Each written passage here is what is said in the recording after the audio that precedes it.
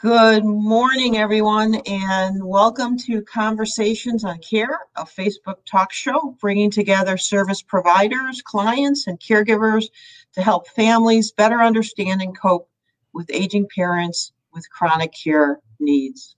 My name is Julie Collada, and I'm the founder and president of Open Arms Solutions, a senior care agency serving the Chicagoland area, specializing in inspired, holistic dementia care. It's our mission to help you through the journey and to know that your loved one is living their best life possible. If you find these dialogues helpful, please do give us a like and a share so that others that need this information can see it. If you have questions or topics you'd like to learn more about, also please do write them in our comments below. We love to get suggestions on topics. So today's topic, I've been so excited for this topic for a long time, and our guest today. Our topic is such a crucial one. Those of us that are in senior care know so all too well, is protecting our seniors from financial abuse. And with me today is Carrie Peck, the managing partner at Peck Ricci LLC, and I am really proud to read this bio. It's quite a biography. Carrie is the managing partner of the Chicago law firm of Peck and Ricci. As I said, he is the past president of the 22,000 lawyer Chicago Bar Association. His clients include families, hospitals, banks, the state of Illinois, county of Cook, and the city of Chicago. For over 15 consecutive years, he's been selected by his peers in statewide surveys of Illinois attorneys as the super lawyer, an attorney to whom other lawyers would refer their family. And he was named a member of the Leading Lawyers Network. Mr. Peck is the recipient of the 2014 Justice John Paul Stevens Award, the Chicago Bar Association's highest honor. He was also selected by IIT Chicago Kent College of Law as one of their 125 alumni of distinction. Mr. Peck was retained by the City of Chicago Department of Aging to rewrite the State of Illinois Elder Abuse and Neglect Act. Mr. Peck is the co-author of Alzheimer's and the Law and Don't Let Dementia Steal Everything, both published by the American Bar Association. Mr. Peck has written articles for the Chicago Daily Law Bulletin, Chicago Bar Association Record, Illinois State Bar Journal, and various other journals and newspapers. He teaches attorneys and healthcare professionals across the country and is a former adjunct professor at John Marshall Law School Elder Law Studies programs, where he's taught a guardianship course. Wow. So I've been in this industry. Good morning, Julie. Thanks very much for the kind introduction, and thank you for having me. It is our pleasure. And, I've been in this industry now going on my 14th year, Carrie. I've heard you talk. I've heard you and I've had a chance to sit down and over lunch and talk about various topics in this industry. And I can't think of anyone I would rather have as a guest to talk about this topic. So I'm excited to have you, and I know that there's a lot of people listening in and are excited to learn more about this topic. Thank you for all the fine work you and your agency do for the community and for folks and families that have a loved one afflicted with dementia. Thank you. I really appreciate that. That means a lot to me. We're all very passionate about caring for people and allowing them to live their best lives possible. And part of that is protecting them. Right. Because as you and I both know, our seniors in general are incredibly vulnerable, especially those that are living alone, especially those that don't have family members in the area. And then compound that, you think about seniors that have dementia. They're just incredibly, vulnerable to all sorts of prey, and we've got to be very vigilant in protecting them. Agreed. So, Julie, the problem is that the epidemic of financial exploitation of older adults has really been lost by the COVID-19 pandemic. And it's unfortunate to report that the financial exploitation of older adults is just rampant. And it comes in a variety of different forms. It often comes with loving family members who believe they're entitled to mom or dad's money. Those loving family members may or may not have a drug addiction, a gambling addiction, or some mental health issue that causes them to exploit their family. But this exploitation also comes from caregivers from time to time, comes from strangers. Today, there's a whole industry of romantic love scams on the internet that prey very heavily on older adults. And when an older adult is afflicted with some type of cognitive impairment, whether that's Alzheimer's disease, vascular dementia, or some form of dementia that may be a result of Parkinson's or Lewy body disease, something of that nature, older adults are just susceptible in a tremendous way. Cognitive impairment, older adults not, cautiously taken care of by their family and or their loved ones are absolutely exploited every single day in a stunning number of cases. I would, I know I'm stunned by just my exposure and what I see and know every day in this industry and hear about from my peers, and hear about from Illinois Department of Public Health, and the folks that, are charged with licensing companies like mine.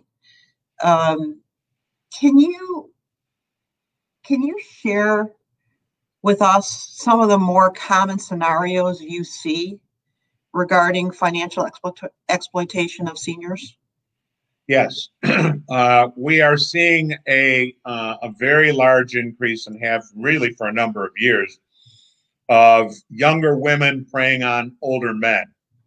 And sometimes, again, that comes in the context of a caregiver who has a patient and she's with this man 24/7. And the patient, the gentleman, becomes dependent upon the woman. And regrettably, these scenarios often take on what, at least from the outside, is viewed as a romantic relationship. And that romance generally leads to the older adult losing money. And it's basically along the lines of sign here, which is an amendment to the gentleman's trust, or sign here, which is a new will, or sign here, which is a deed to the house. Now, this type of exploitation may come in a different form outside the caregiving setting, and that is that we're seeing really an organized ring of women that are meeting older men at places we used to consider safe: the church, synagogues, senior centers. And I can give you an example. I was involved in a very traumatic and ugly case in which a woman met a gentleman who had recently lost his wife at church. He went to church every Sunday. The third Sunday after his wife passed away, when he sat down in the pew, sitting next to him was a very attractive woman, roughly 30 years younger.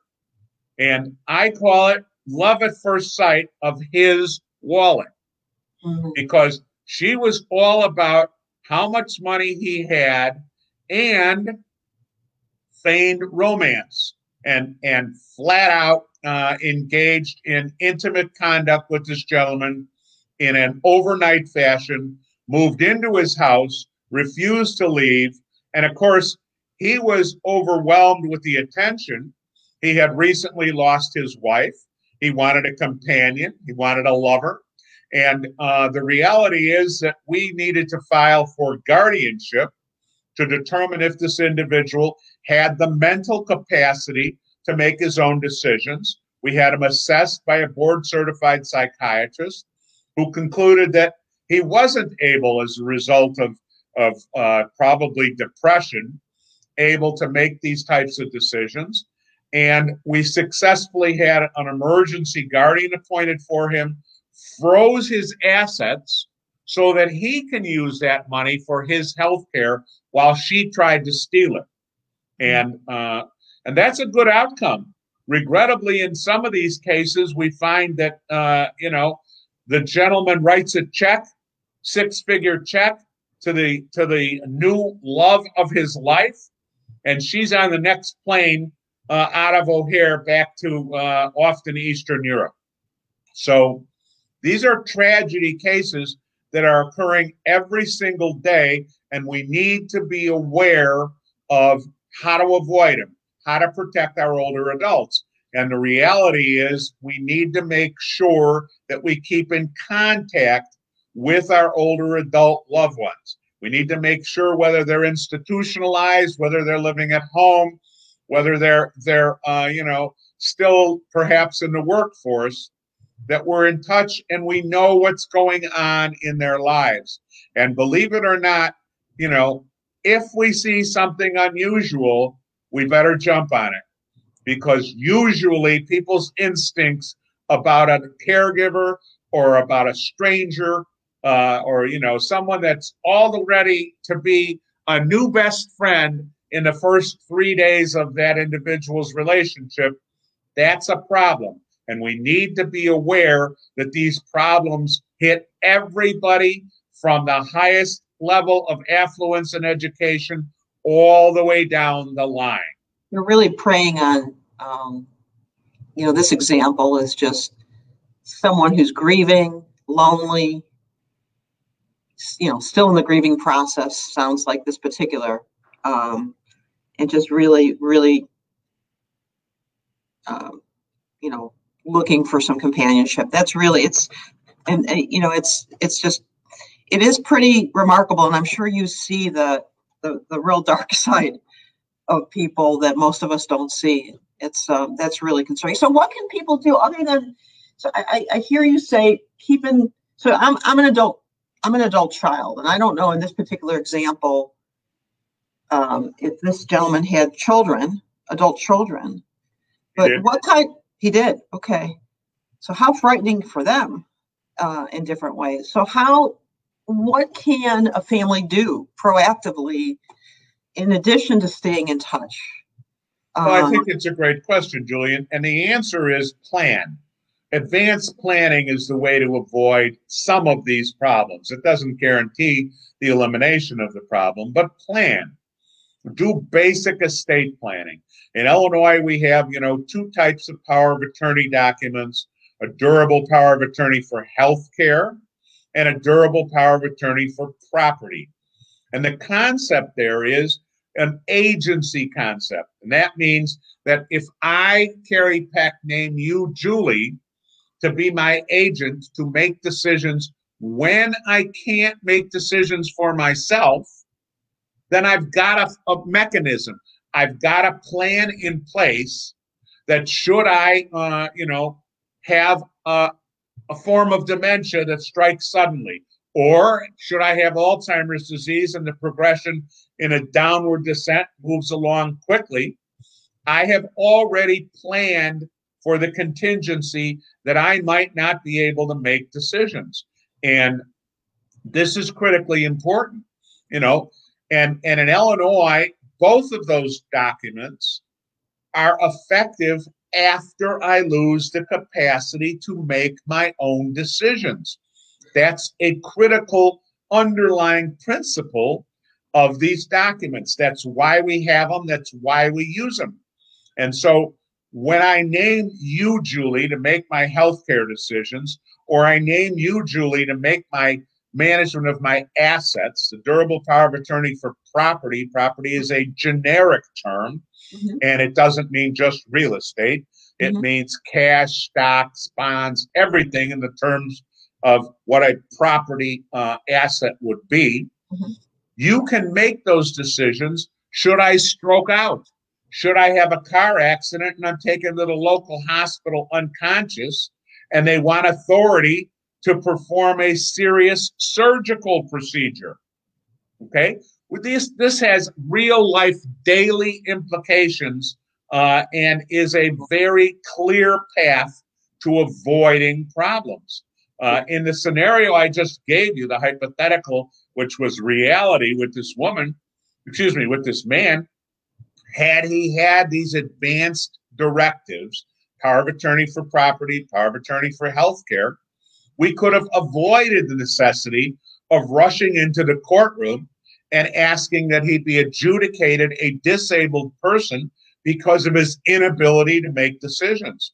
Why? Because he would have named someone while he was competent to do that, and that's critically important underlying feature. I need to be competent when I sign these documents. If I lose my mental capacity and my cognitive abilities as a result of an Alzheimer's diagnosis, and regrettably, we know Alzheimer's is a progressive disease. It is not going to get better. Every person responds differently in terms of the timeline. Some people, it's a slow progression downward. Some people, it's a very fast progression downward, but it's never upward. And so if I'm competent and if I choose loved ones or trusted people to make decisions for me, I can avoid what I call the lifetime probate, a guardianship, a court determination as to whether or not this individual has the ability to make financial decisions and or healthcare decisions. So let's talk a little bit more about that. Excuse me. I just want to make sure everyone understands that because it's so important. Because I know that we'll come in, and this happens way too often, where we'll do an assessment of an individual, and they'll have their family members there. And then we'll go through the assessment of the individual because at that point in their life, something has happened and they want to stay at home, but they need a caregiver. They need support at home. So when we do the assessment, part of what we ask is, who has the durable medical, financial, and medical power of attorney. Too often than not, we hear we were going to get to that. We haven't yet. And we're dealing with someone already who has some cognitive loss.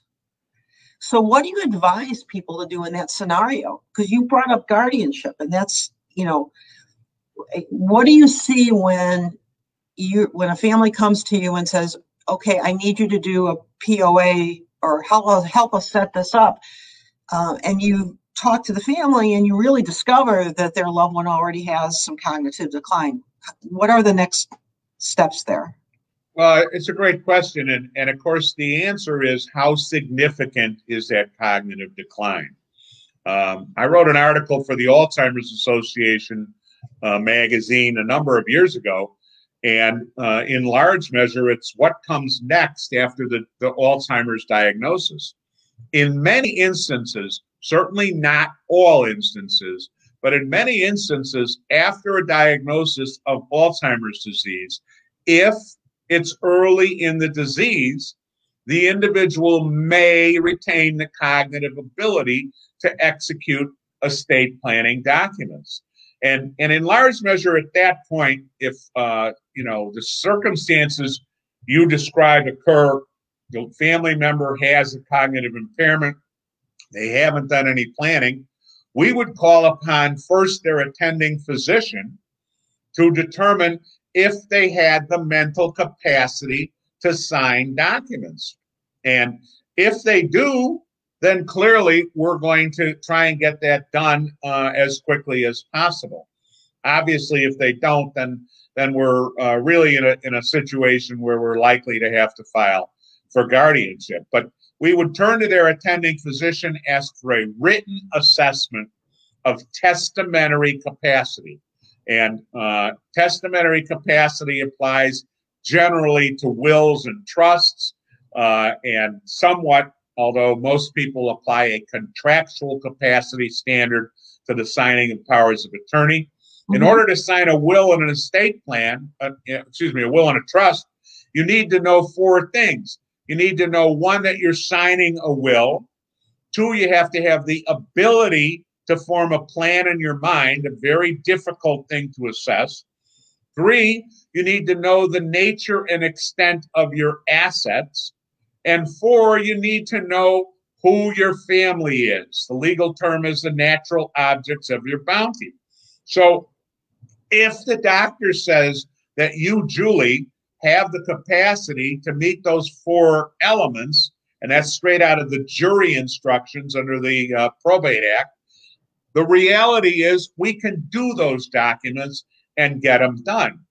But if we can't do those documents and the capacity of that individual has declined to the point that they're not able to sign and we need a decision maker, then we're quite likely to go into court and ask that the closest loved one be appointed guardian to make decisions in the medical and financial world for this older adult. So this is why I'm going back to planning is the key to the game.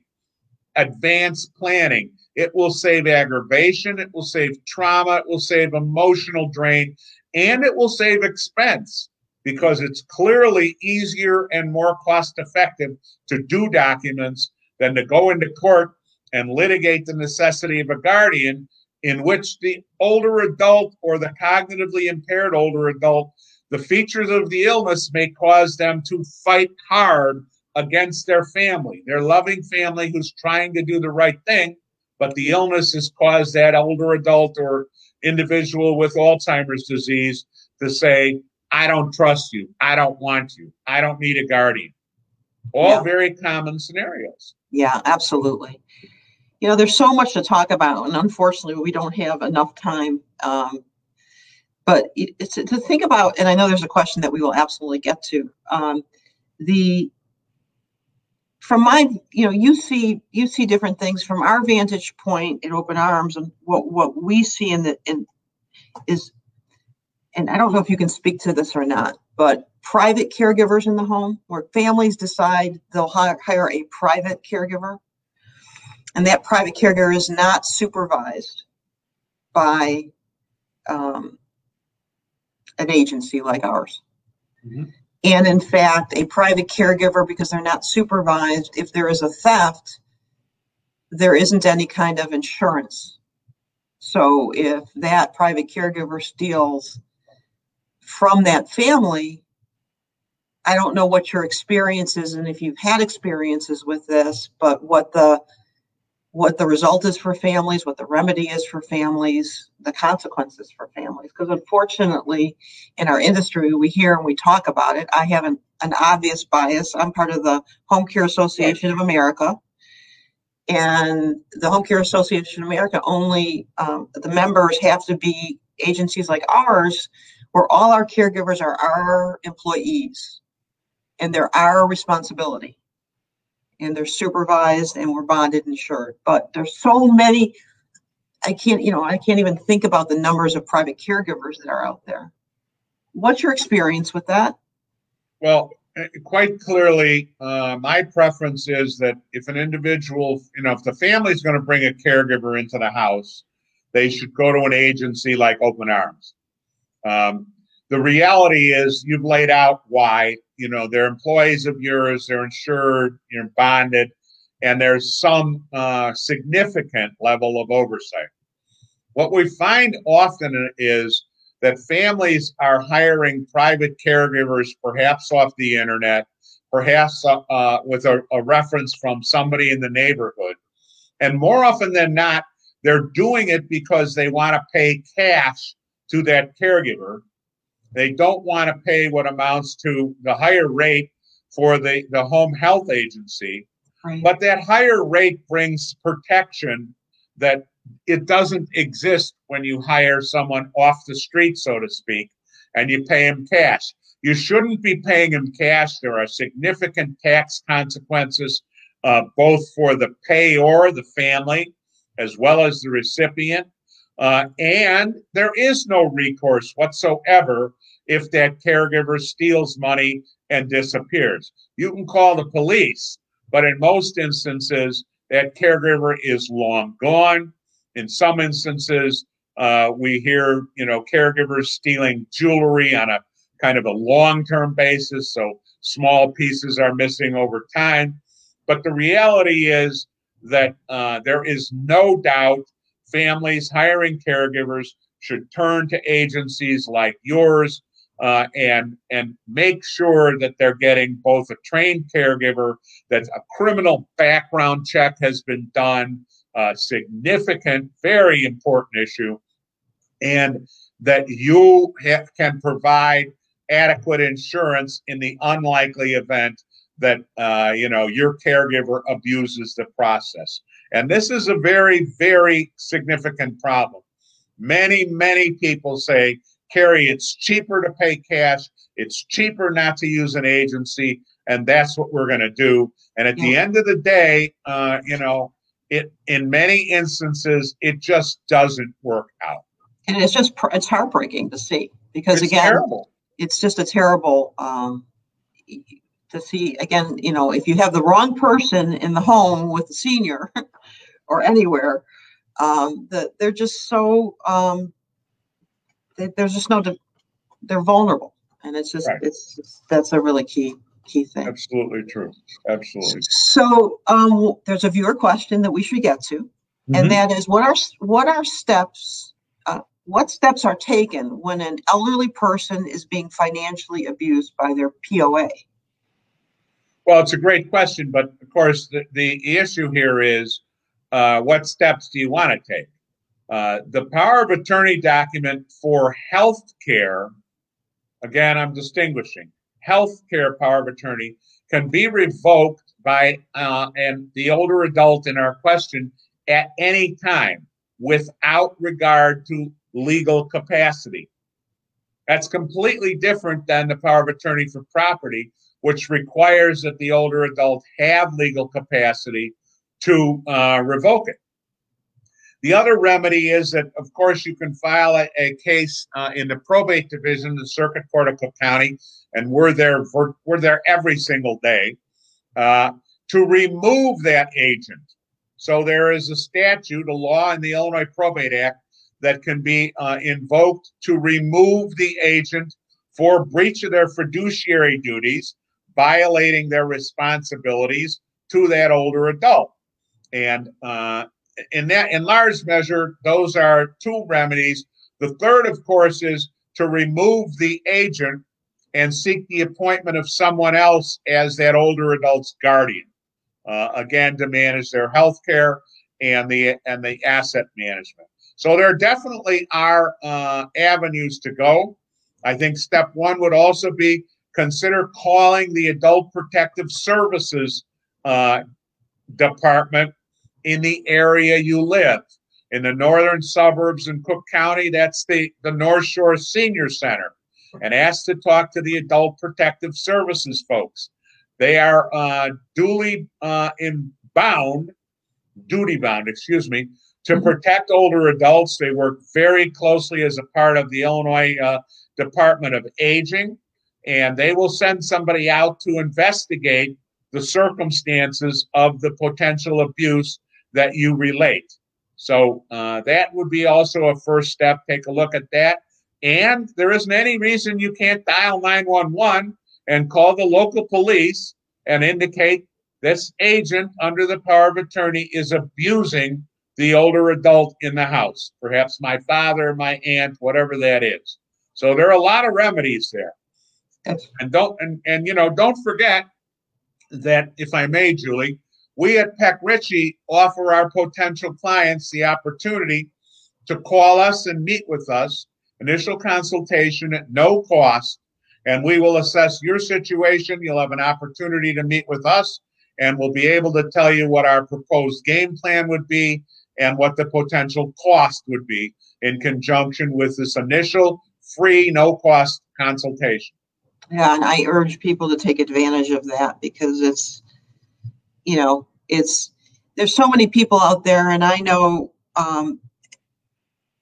I think I've shared with you, Carrie, I'm not a nurse, I'm not a social worker. I was in the business world and then never imagined, running a healthcare company, home care company. And I went through the journey with my mom who, kind of suddenly suffered some mini strokes and was cognitively impaired. And anyway, it was before licensure, and I was panicked to hire someone because she lived alone. But long story short, I thought I was hiring a company, but I ended up hiring a company that placed caregivers in people's homes. Caregivers stole from my mom, and there was really no recourse or remedy. And we really didn't do a complete job and didn't have the counsel of an estate planning attorney, elder care attorney. We didn't really ask all those tough questions and get all that set up. And so we were in a really tough spot. And so that's why your advice is so important for people who are listening, or loved ones of family members, is to please, please, please, please suggest that they have a conversation with, Carrie's firm or a firm like Carrie. I totally have so much respect and trust in Carrie's firm. So, and Sarah, I think the information on how to contact Carrie and his team is at the bottom of this. So please reach out. You'll be really happy that you do that. It's the best way we can protect our seniors, is by doing really good planning and understanding how to set things up when the unthinkable happens. And unfortunately, as you said, Carrie, the unthinkable happens every day. It does. And those of us in the industry know that all too well. So we're out of time. It's been a pleasure. Thank you so much for everything that you do, for families, for individuals. And I hope I can have you back on someday. Absolutely. Thanks so much for the invite, Julie. Thank you all for watching us today. And if Julie or I can help you, please give us a call. And we look forward to appearing again on the Open Arms Solutions Facebook Live program. Thank you very much, Carrie. Take good care. Thank you. Bye-bye. Bye now.